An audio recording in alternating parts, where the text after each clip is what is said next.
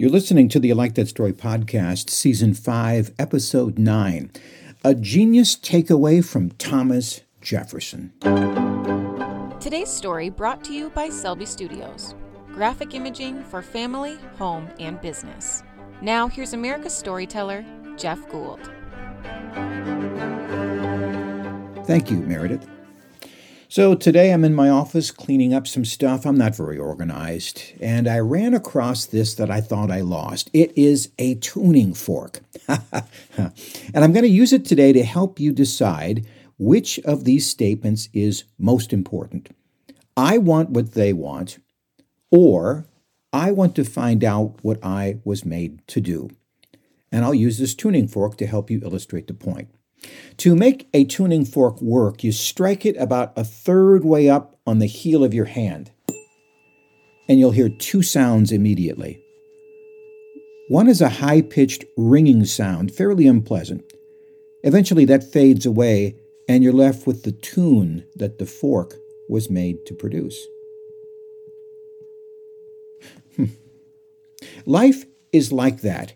We run into people, we strike up a conversation, hey, how's it going? And invariably it boils down to this competition we have. Oh, my kids are doing this, and this is my house, and this is where we went on vacation. And before you know it, you find yourself saying, I hate that guy. The sin of envy, the green-eyed monster of jealousy, the need to compete and win. So, first takeaway, when you talk to somebody, help a buddy out and stop talking about all of your successes and wins. When you do this, you will invariably cause envy in others, and you don't want to do that, do you? Instead, inquire on how they are doing and see if you can learn something that will help you. So I just finished a biography on Thomas Jefferson. One of his skills was never to argue, but always inquire. From cooking to plant life to literature, theology, and architecture, he would always ask what other people thought and then pull out their insight and knowledge and opinion. And this would leave them feeling good about themselves and also feeling good about Thomas Jefferson. Even if people disliked Thomas Jefferson's politics, and many did, invariably they liked him as a person. Why? He was so agreeable. He was so easy to talk to. He was not interested in talking about himself. He was interested in learning about them. Now, I imagine he could have said, hey, I'm Thomas Jefferson. I wrote the Declaration of Independence and speak 5 languages and brokered the Louisiana Purchase. Hey, let me show you around this little 33-room mansion I designed. All true, certainly were his accomplishments, and can you see yourself thinking, I hate that guy? And this happens whether we're talking to one of the guys on Mount Rushmore or a neighbor talking about their latest achievement, vacation, or purchase. Like I've said before, relationships are both extremely important, but also prickly. And this nature that we have to show off and compete and be envious and jealous is why people are so hard to get along with. So, like this tuning fork, when we run into somebody, we're left with two distinct sounds. One is that high-pitched piercing sound. We hear it first. We might call that sound, I want what they have. I'm envious of what they have. But if we allow that to fade, the second, deeper, richer sound is actually the tune that the fork was made to produce. Its purpose is to make this sound.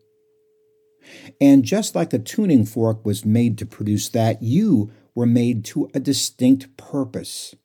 That purpose is both much different than what anybody else was made to do, and is also deeply pleasing to your inner self. And here's the question, driven by that lower, deeper, richer sound. What was I meant to do? And how do I find that?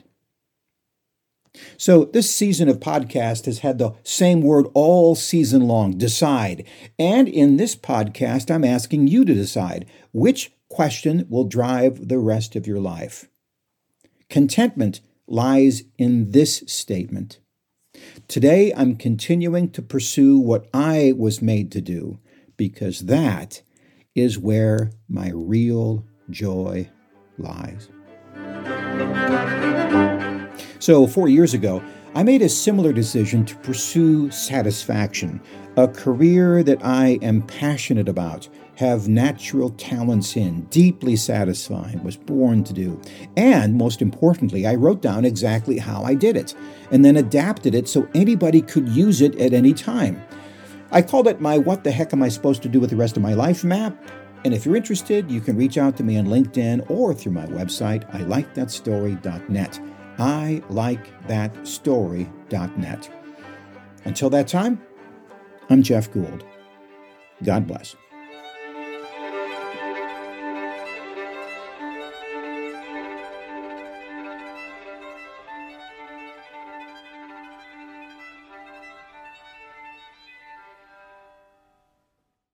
This podcast is a part of the C-Suite Radio Network.